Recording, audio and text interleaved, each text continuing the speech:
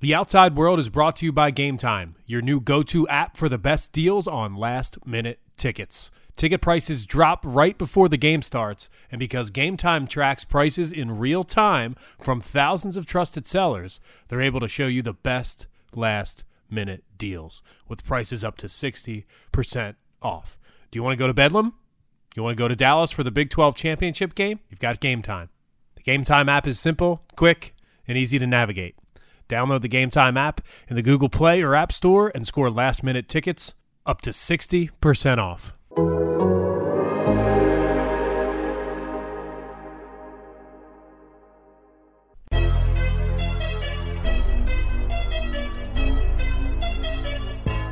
It's not about what the outside world thinks. It's about what do you have in that room, and the best man wins, and you give everybody a shot at it. The outside world doesn't see the summer workout on a Monday morning. They don't see that progress, but we as coaches do. Well, regardless of what the outside world thinks, we believe a lot in our defense. Another episode of The Outside World starts right now. I'm John Hayes. You can follow me on Twitter at John Hayes on air. You can follow my co-host as well, Jason Kersey, the Oklahoma beat writer for The Athletic, at Jason Kersey. We're here on a special day for you to celebrate the Sooners all-decade team. You'll see it's a blitz across The Athletic college football today and across The Athletic on all different verticals, NBA, NFL football, all this week during Thanksgiving week. You can remember the 2010s on The Athletic. Jason, this has been an interesting project to say the least. Definitely includes some nostalgia. Did you have fun looking back at the last 10 years in Norman? Yeah, I did. I mean, this is a decade I'm very familiar with. I mean, I've been a follower of OU football my entire life from where I grew up and everything like that. But I mean, I've been on the beat for most of this decade. I wasn't the first 2 years of the decade, and there were a couple of years there when I was on my little SEC sabbatical. But I've spent a lot of time following this team, and I've been intimately, close to it, I would say, especially this decade for my time covering it. So it was fun. It was nostalgic, and it was a lot of fun to try to pick out the best moments, the best games, and that was honestly the hardest part was deciding what to leave out of this thing. Because this is a standalone new episode, I feel like we may have some new listeners, so I just want to give them the heads up that Jason, his writing is phenomenal. His Sooners coverage is the best in the country, and all you have to do is go to theathletic.com/theoutsideworld to sign up and join The Athletic for 40% off your annual subscription, and you can get all that content on the Sooners from Jason and any other team you might be interested in here in the U.S. or across the pond in the U.K. If you're an English Premier League soccer fan, we've got a bunch of podcasts coming down the road talking a bunch of big clubs in the U.K. as well. Make sure you sign up for The Athletic. It's worth every penny, I promise you that. I work for the company, Jason, The Athletic, and I still keep my subscription that I had before working for the company. That's how much I love it. Well, that's good. I mean, I actually have a subscription I pay for as well, so I think it's entirely worth it too. We're not just saying that. No, we're absolutely not. So I wanted to point out some numbers that you wrote in regards to the last decade, 2010 to 2020 in Norman, and let's start with 6 Big 12 championships. That's pretty strong to say the least. The decade began with conference realignment drama. Man, time flies. That feels like it was just yesterday. Would the Sooners abandon the Big 12 and create a mega Pac-16 conference? But it ends with the Big 12 in a relatively stable place. Jason, could you have said that? You think back in the day when you were covering all that realignment conversation that here we are at the end of 2019 and the Big 12 is maybe as strong as it's ever been? No, I think everyone sort of thought the Big 12 was getting ready to implode, and whether OU was going to go into the Pac-16 that was being sort of dreamt up by Larry Scott, or or whether they were going to end up in the Big Ten, which I think in some ways was David Boren's, former OU president David Boren's dream of getting them into the same league as maybe Northwestern and some schools like that. I definitely thought the Big 12 was toast. I think everybody did. I mean, how could you not? I mean, you had them lose, a couple of their banner programs, especially Nebraska. I mean, when Nebraska left, it seemed pretty dire. And then you lose Texas A&M, which had only won the Big 12 once, but still was a pretty big program within the league. I mean, you basically in the early 2000s in the early 2010s you saw Texas run a lot of people out of the conference, and now the league is relatively stable. It still is at 10. That's the other thing, is I would have thought that if the league had survived, that at least they would get back to 12, but they haven't managed to do that. So, and I don't know if they even want to. Jason, since the college football playoffs inception in 2014, which clearly was a monumental moment for not only the Sooners, but for college football in general, this decade it will always be remembered from going from the BCS era to the college football playoff era. The Sooners have been included in the 14 field 3 times, but have failed to reach the championship game. Do you think, looking back, that will be viewed as a success or a failure? Well, getting to the playoff is a success, and there's no doubt about that. But I think the thing about this decade that will be that people will be frustrated by when they think back on it is that OU has still not won a national title. And I mean, you can make the case that maybe the decade before was even more frustrating because they played in 4 national title games and lost the last 3 of them. I mean, if OU doesn't win the national championship this year, which is very up in the air whether they'll even make the playoff field, then we're talking about going nearly 2 decades without a national championship in Norman, which would be the longest they've gone in a long time without one.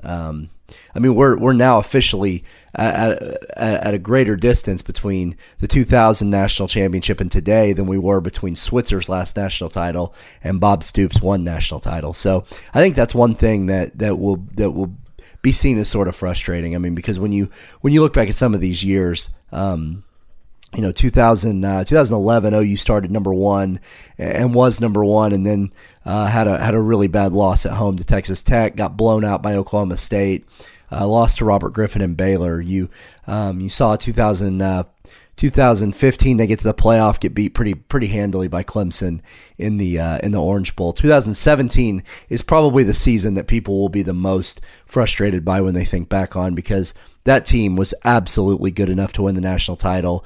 If the defense had just been a tiny little bit better, they could have beaten Georgia, and I think they would have beaten Alabama that year in the national championship game. So there's a lot of those what ifs spread throughout the decade. It would have been nice to get at least one of those semifinal victories. I think 0 for 3, looking back over a 10-year span, yes, you're happy that you get in. But I think as this playoff era continues, and remember, we're in the infancy stages of this playoff era, I think that as we look back, I think playoff wins will matter. And I think when you start looking at coaches and resumes 10, 20, 30 years down the line from today, success within the playoff is going to help your legacy. I don't think national championships will be the end-all, be-all. Clearly, that's what every program wants. But Jason, the way this sport is trending is that there is a very small group of programs that can actually achieve a national championships. And don't get me wrong, Oklahoma is one of them.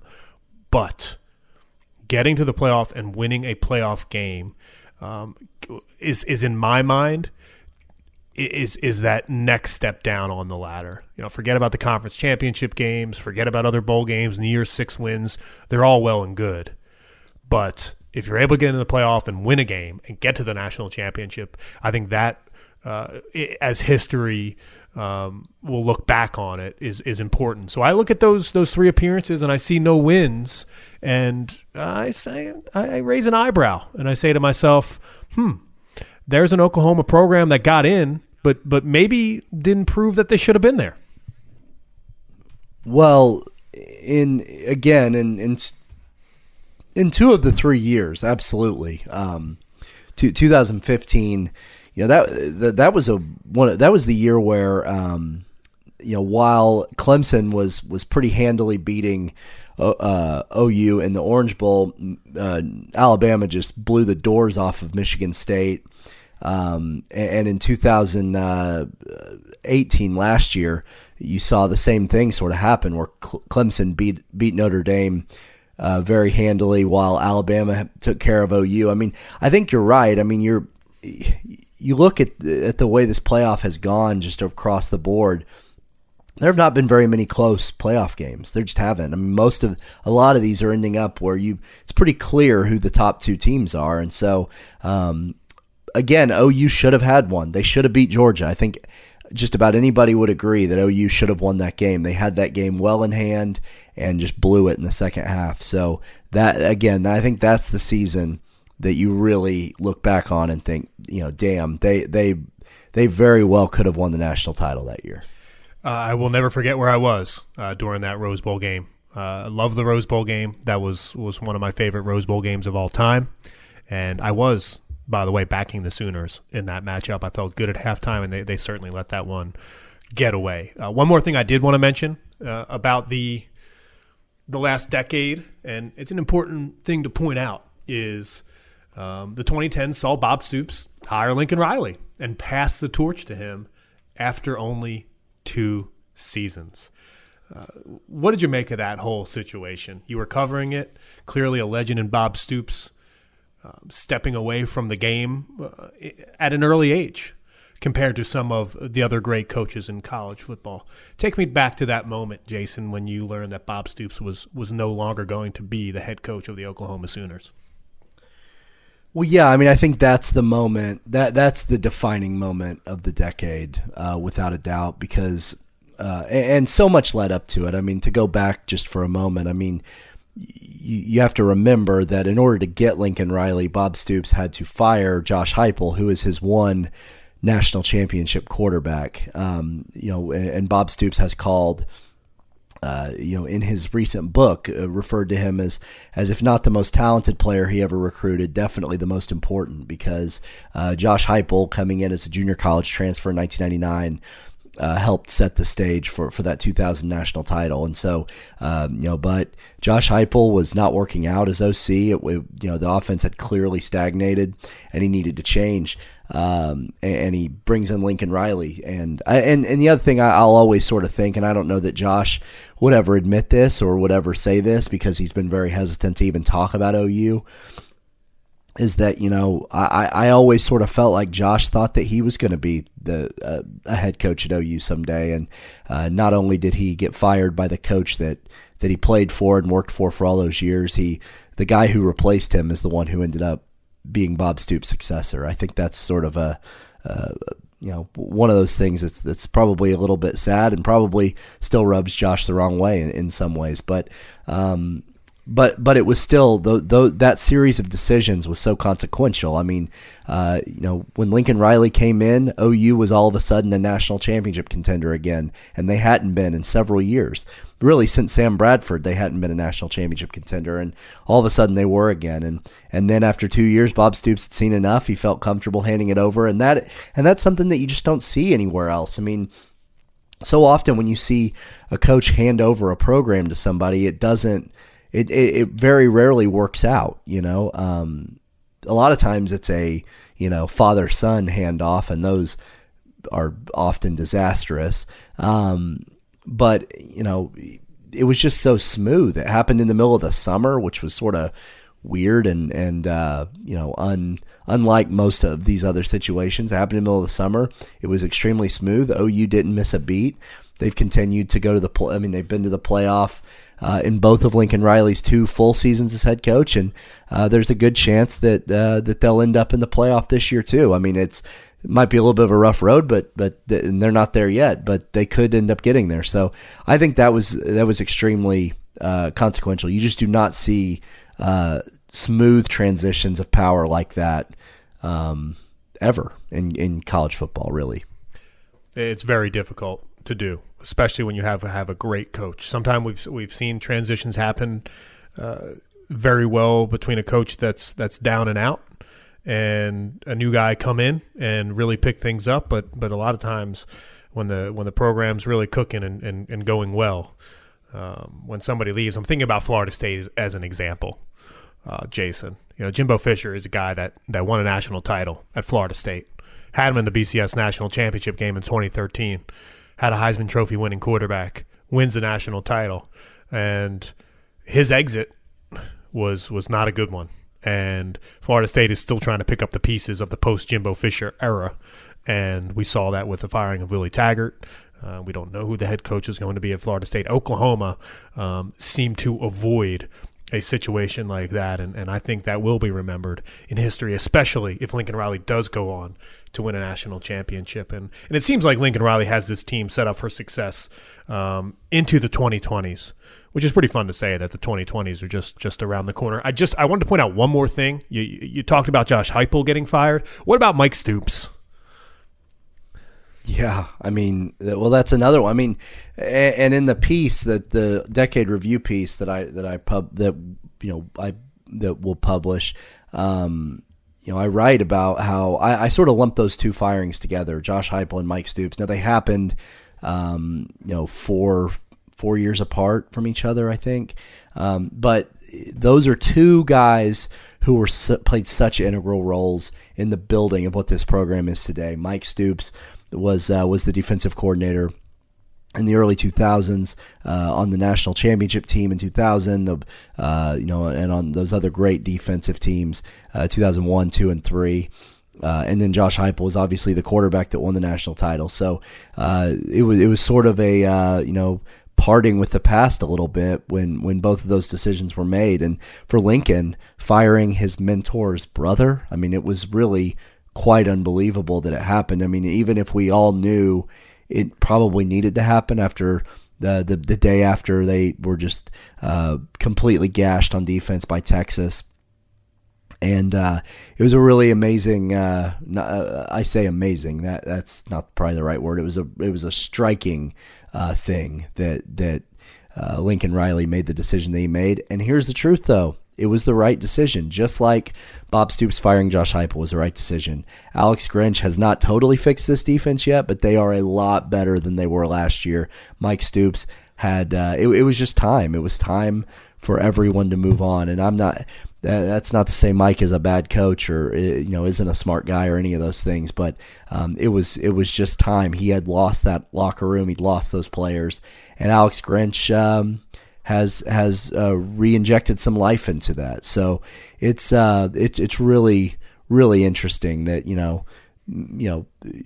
two of the people who are maybe most responsible for what OU football is today had to get fired in order for them to take the next step. As we're doing this podcast and recording this, I'm starting to take a step back and realize how fun this project actually is, especially during the season.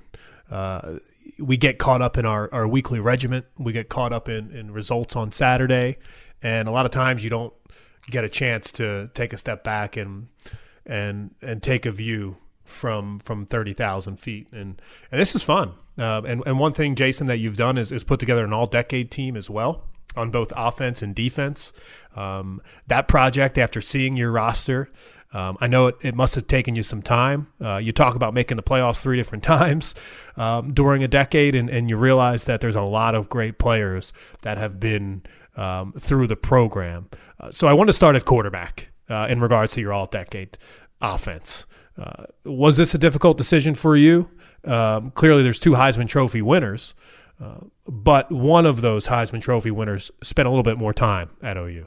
No, it really wasn't a difficult decision, honestly. I mean, Kyler Murray may have had the best season, the best individual season, but Baker Mayfield did it for 3 years. I mean, he was a Heisman finalist twice. He was very nearly a Heisman finalist. a third time in 2015. And it's not just that. It's all, I also think that it's what he did for the program. Baker Mayfield showed up out of nowhere, walked on, and along with Lincoln Riley, transformed that offense. OU needed a dose of someone like Baker Mayfield. His passion, his swagger, all of those things. Him and Lincoln Riley showed up in the same year, and when those two guys, they didn't show up in the same year. That's wrong. Sorry. Mayfield showed up a year before, but couldn't play. He had to sit out a year. So they were both making their impact in the same year, and I think what Mayfield did for the program as a whole elevates him.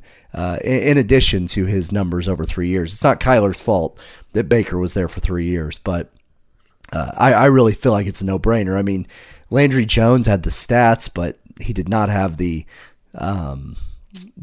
big wins, the accolades, all those things. And then really it comes down between Baker and Kyler, and to me it's not even really a contest. What is Jason, when you look back at Baker Mayfield's career, what is the standout moment for you? Oh, there are just so many. I think about his performance in 2017 in the Bedlam game. I think about his performance 2016 in Texas Tech, the Mayfield Mahomes game. But the game that I will always come back to, I think about planting the flag at Ohio State. That's my number one, by the way. But that it's not mine. My number one Mayfield moment or game is 2015 in Knoxville, Tennessee, and it was his I think it was his second or third start of his OU career. OU was getting just completely shut down. Tennessee, and this wasn't a bad Tennessee team, and they were winning 17-3 Tennessee at the end of the third quarter. OU couldn't do anything. The TV announcers were speculating that OU might go to Trevor Knight. And then in the fourth quarter, Mayfield just lifted that entire team on his shoulders and led them and rallied them back. There was one play in that game where he was scrambling and broke like 5 tackles on one play, and then completed a pass to Sterling Shepard. I mean, that really that was sort of the beginning of the Riley Mayfield era in my mind, is that Tennessee comeback. It was when we saw how tough Baker Mayfield was. It was when we saw how good of a play caller Lincoln Riley could be. It was in that game. And so I know that the image everyone has is going to be the flag plant. And I understand that, and I wouldn't even really be able to argue too much with that. It's just, for me, what he did at Tennessee is what sort of set the program on the trajectory that they ended up on, that they're still on today, was that win in Knoxville. Because if they lose that game, if they end up getting beat by 3 touchdowns or something in Knoxville, I'm not sure how that rest of that season goes. I'm really glad that you pointed out that game at Tennessee, because, Jason, for me, I was at the SEC Network working and following Butch Jones's career at Tennessee, and thinking back from my perspective, the Sooners are trailing 17-3 after 3 quarters, and Butch Jones starts his downward trend, and that is losing football games and not being able to manage games in the fourth quarter. And Baker Mayfield really helped put Butch Jones out of a job. The way I see it, that was a deflating loss for a Tennessee program that was trying, and there was a point during this last decade where Tennessee was on the brink. The recruiting classes were coming in hot and heavy. Butch Jones was recruiting top 10 classes, Jason. Don't forget that. Don't forget that about Tennessee during this decade. And there was some hype around that program, some big-time hype. And Baker Mayfield went in there as a relative unknown because he's a guy that really hadn't accomplished all of his greatness yet. Like you mentioned, and that was a coming out party. That's a fun memory. Would you make Baker Mayfield your player of the decade? Oh, no question about it. He's the player of the decade again, not just for what he not just for what he did in terms of stats and accolades, but in terms of what he did for the Oklahoma football program. And I agree with you. I mean, I think I said this earlier this year, right around the time, I think I tweeted it during when Tennessee was getting beat by Georgia State. Was it Georgia State that beat them? Georgia State. Yep. Is that Baker Mayfield broke Tennessee football, and I still think he did. I mean, that game sent those two programs in diametrically different directions. Unbelievable. And who else did you consider as a player of the decade, by the way? Honestly, no one else. He's the player of the decade, and I never gave even remote consideration to anyone else. I mean, during the summer, this is the 125th anniversary. This is the 125th season of Oklahoma football, and during the summer, this last summer, my former colleague and my former outlet, the Oklahoman, Barry Trammell, published a list ranking, I think, the 125 greatest players in OU history, and he had Baker Mayfield number one. And I think I know a lot about OU football. Barry Trammell knows way more than I do. Barry Trammell's forgotten more than I know. And so if he has Baker Mayfield as number one, then how could I put anybody else as number one on the all-decade team? You know what probably the worst thing to happen to Baker Mayfield in the 2010s is?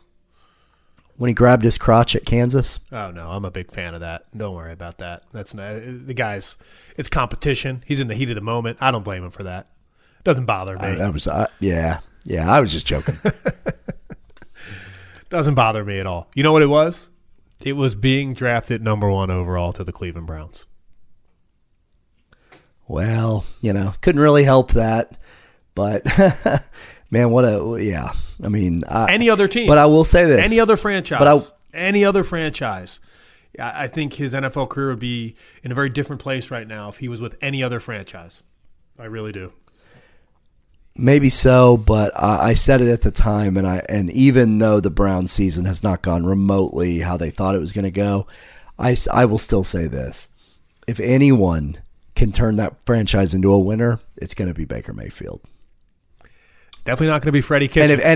And if Baker Mayfield can't do it, then literally no one can. Go ahead and move him again. Move him somewhere else. We'll see. And he's one of those polarizing figures, Baker Mayfield is, in the NFL. And I'm following his career closely with the Cleveland Browns. I know you are, and those Sooners fans are as well. We'll see what happens. He's got a great offense around him. I don't know if things are going to work out there with Freddie Kitchens as their head coach, but we will see. Sometimes, Jason, your shelf life in the NFL is very short.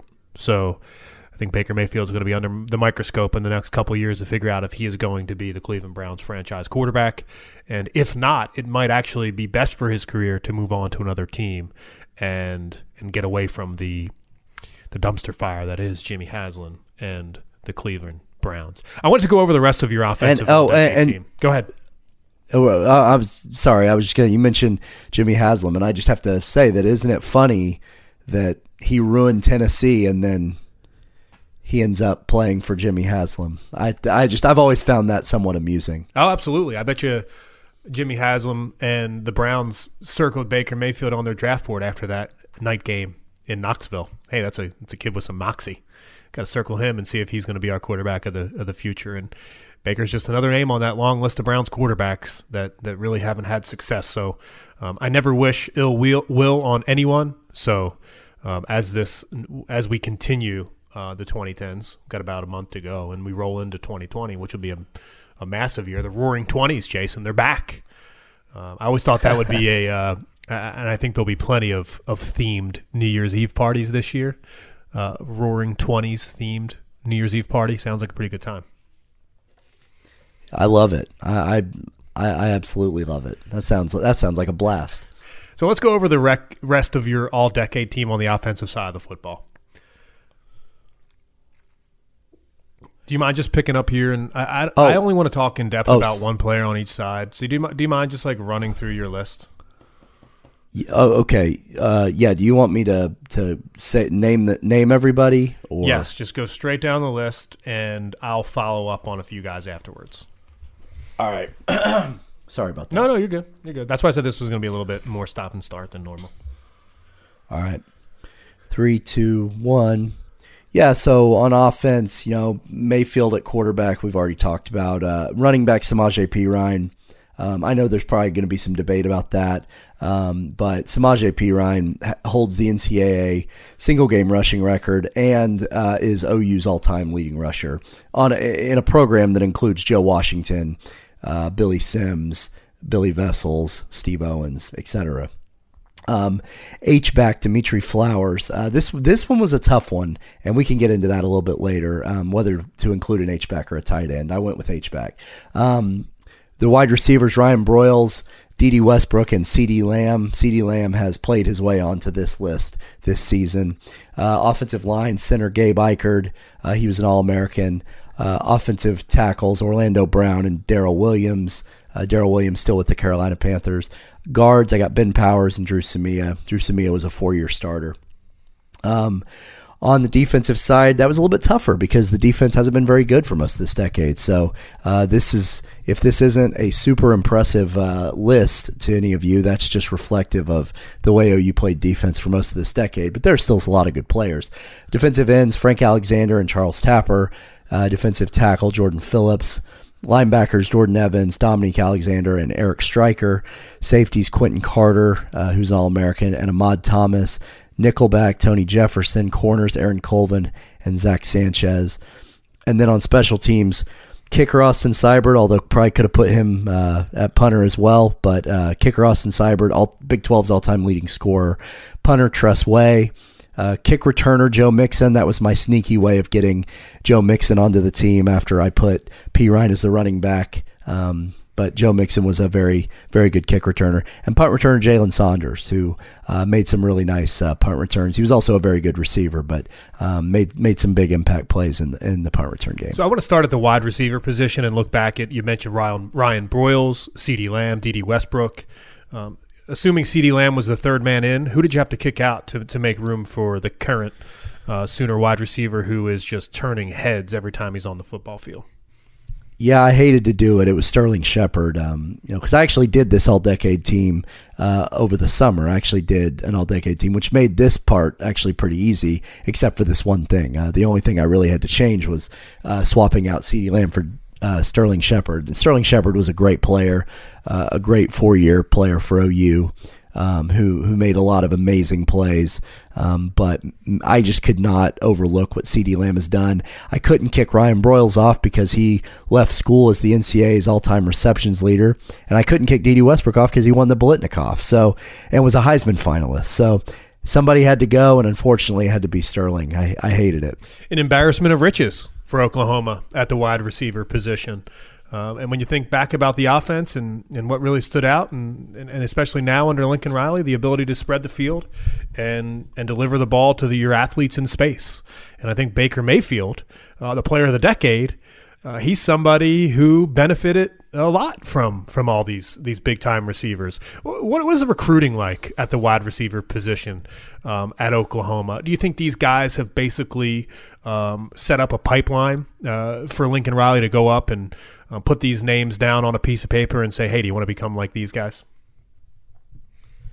Yeah, I mean, I think that's definitely happened. I mean, OU signed 3 5-star receivers last year, 3 in the same class. Wow. I mean, that never happened. No. So, absolutely, that's going on. Now, what's interesting, though, is, going back to the earlier part of the decade, wide receiver recruiting really wasn't all that great. It's part of the reason Jay Norvell was fired at the same time Josh Heupel is because he was missing out on a lot of his top targets and ended up with a bunch of guys that weren't as good. I mean, Sterling Shepard signed under Jay Norvell, but Sterling Shepard was an OU legacy who was always going to play at OU. There was never any question about that because of his dad.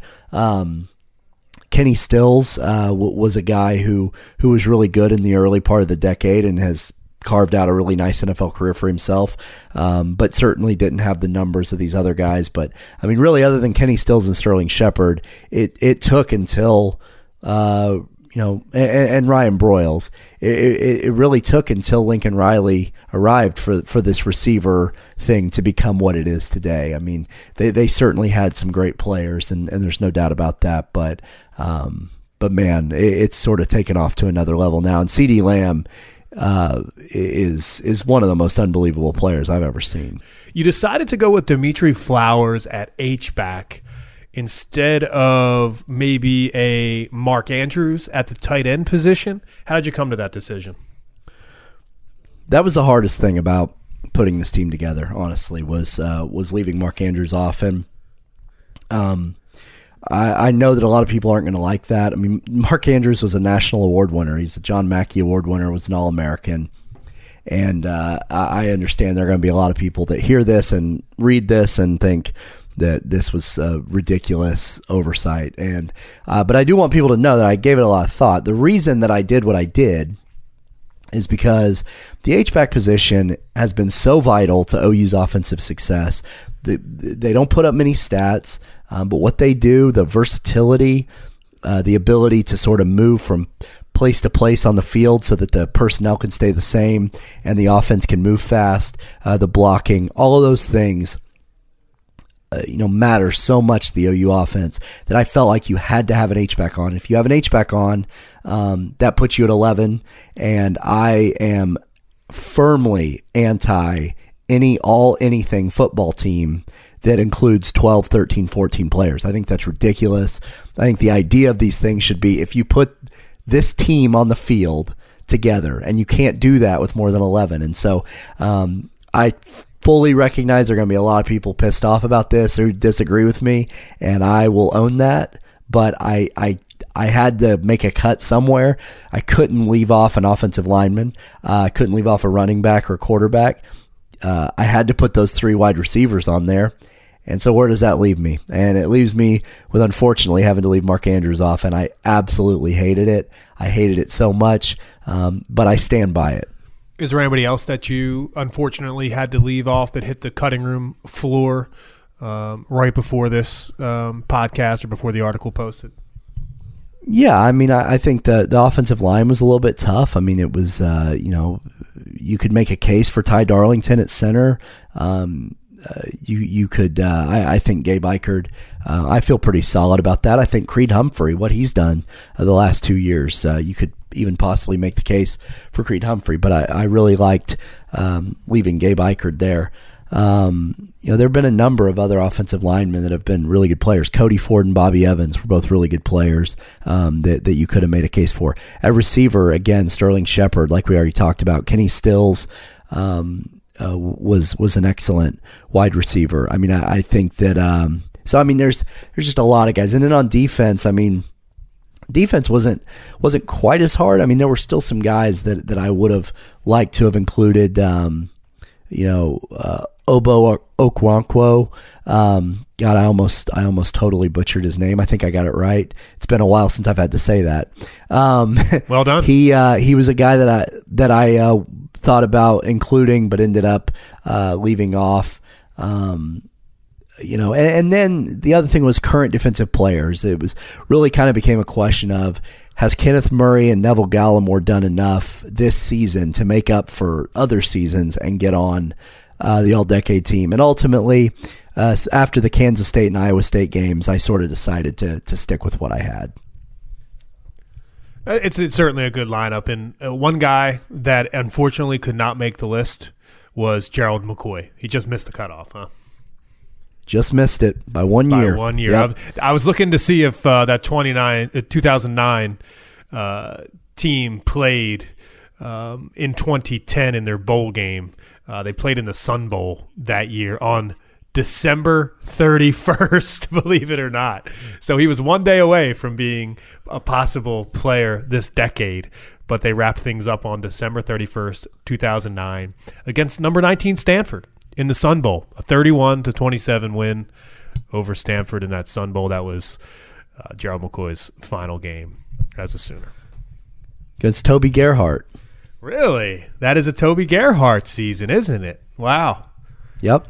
I think he was a Heisman finalist that year. Certainly. Yeah, I mean, that's why I know Toby Gerhart. A lot of people argue that maybe he should have won the award that season. That was Mark Ingram's season, right? Yeah. Yeah, I mean, he was pretty good too, but I definitely think you could make the case for Toby Garrett. Actually, I'm gonna say one other thing. We're getting way off track here, but it's still fun to talk about. That year, the guy who should have won the Heisman is Ndamukong Suh. I will go to my grave saying that. Ndamukong Suh should have won the Heisman in 2009. Fair. Wow. Yeah. You don't think about defensive players very often, and we've been thinking about one this year, Chase Young. He's somebody that people considered, and Jonathan Allen and a couple defenders from Bama over the last couple of years. Quinnen Williams last year at Bama. Some guys have been circled, and it seems like defensive linemen really are the only players on the defensive side of the football that have a chance at the Heisman, because of the sack, I think, is the only defensive statistic that can add up to equal maybe a chunk offensive play on the other side of the football. I mean, honestly, you can think of like an interception too, but when's like a cornerback is not going to have 12, 15 interceptions in a season. That would be absolutely absurd.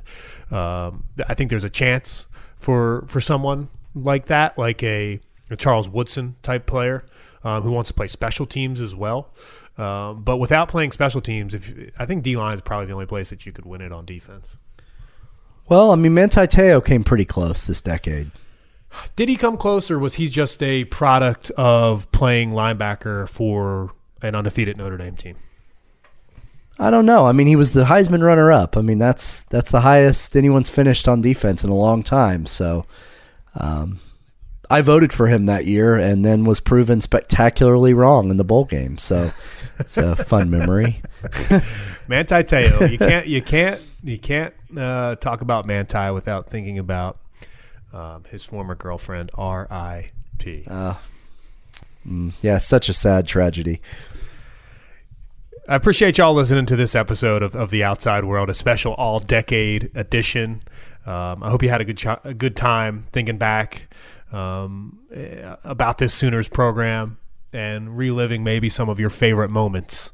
I don't know if maybe you went to school during the 2010s and you look back at your college experience. I don't know if you had maybe a child in school and you went back to Norman to relive some of these moments, or remember where you were watching on TV. You know, there's certain games that'll pop up and highlights that I see where all of a sudden there's just some neuron, Jason, that triggers in my mind. Man, I can barely remember what I did last week, but when I'm watching a football game or I see a highlight, all of a sudden I remember exactly where I was during that football game. Does that ever happen to you? Oh, all the time. All the time. Especially for games. I mean, really, for me, that's more for the previous decade when I was in college and when I was in high school and going to games more as a fan. But yeah, absolutely. I want to close the pod. I do. And I want to ask you to predict the future. Because as fun as it's been looking back, I do want to look ahead. The 2020s, just around the corner.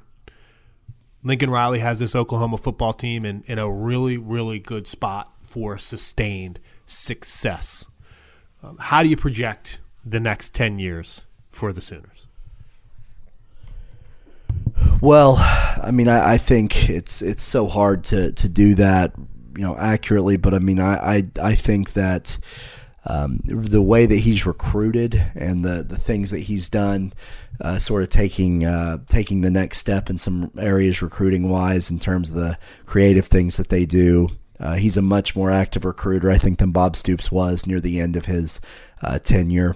And so I think that he's setting them up nicely roster-wise to be to remain one of the elite programs in the country. I mean, I think the big question everybody's going to have, and the big question I have, is how long is Lincoln Riley going to be at Oklahoma? I mean, I think he'll be here for another few years. I do think that there's a good chance eventually the NFL itch is there and he decides to take that leap.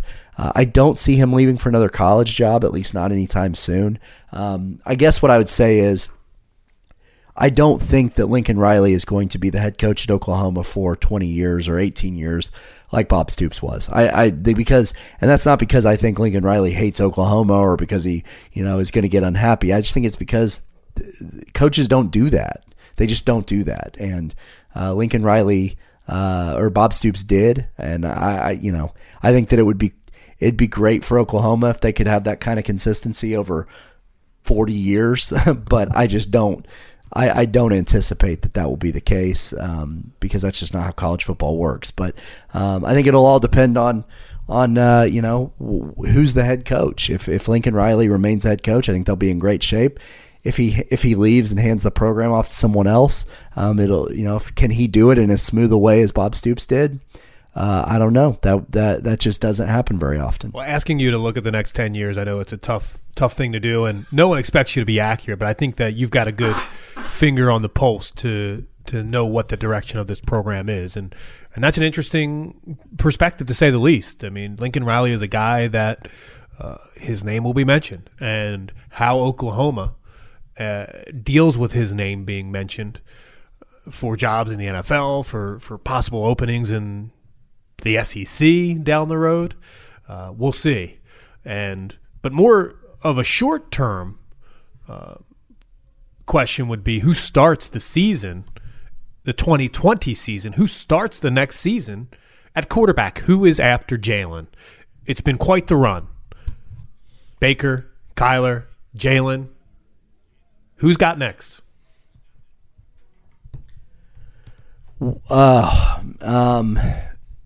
Probably Spencer Rattler. I mean, I think Tanner Mordecai is going to have a shot, but I mean, Spencer Rattler is a next level elite 5-star talent that is sort of waiting in the wings. I think that if Spencer Rattler had come last spring, I think he would have had a decent shot to win that job. I think Jalen was probably always going to win it, but I think Rattler, if he'd had the spring, might have had a better shot at it. I just think that he's the guy. Lincoln Riley started recruiting him when he was a freshman or sophomore in high school. This is the guy Lincoln Riley's been itching to coach and play with for a long time. And so my guess is that it'll be Spencer Rattler. He's Jason Kersey. He is the foremost authority on Oklahoma football, and you can get all of his work, including his writing and his subscriber-only podcast that will drop tomorrow on Wednesday, previewing Bedlam, Oklahoma at Oklahoma State, a huge rivalry game. That episode will be available tomorrow exclusively for Athletic subscribers, and to subscribe for 40% off your annual subscription, just go to theathletic.com/theoutsideworld.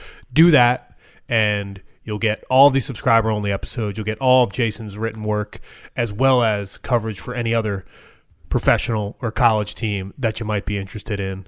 It's less than a latte a month for ad-free coverage of your Oklahoma Sooners, and as I mentioned, any other professional or collegiate team you might be interested in. Jason, did you have a good time today doing that, looking back and being nostalgic about Sooner teams of the past? College football, one of the coolest things to me about college football is the history and the nostalgia. And so, yeah, absolutely. Until next time, I'm John Hayes. You follow me on Twitter at John Hayes on air, and you can follow Jason at Jason Kersey. And everybody enjoy the holiday. We're thankful for you for listening to the show. And if you're thankful for us, you can do us a big favor. And you can subscribe, rate, and review the show. Tell us what you like, make some suggestions, and we'll be back for more on The Outside World. It's not about what the outside world thinks. It's about what do you have in that room, and the best man wins, and you give everybody a shot at it. The outside world doesn't see the summer workout on a Monday morning. They don't see that progress, but we as coaches do. Well, regardless of what the outside world thinks, we believe a lot in our defense.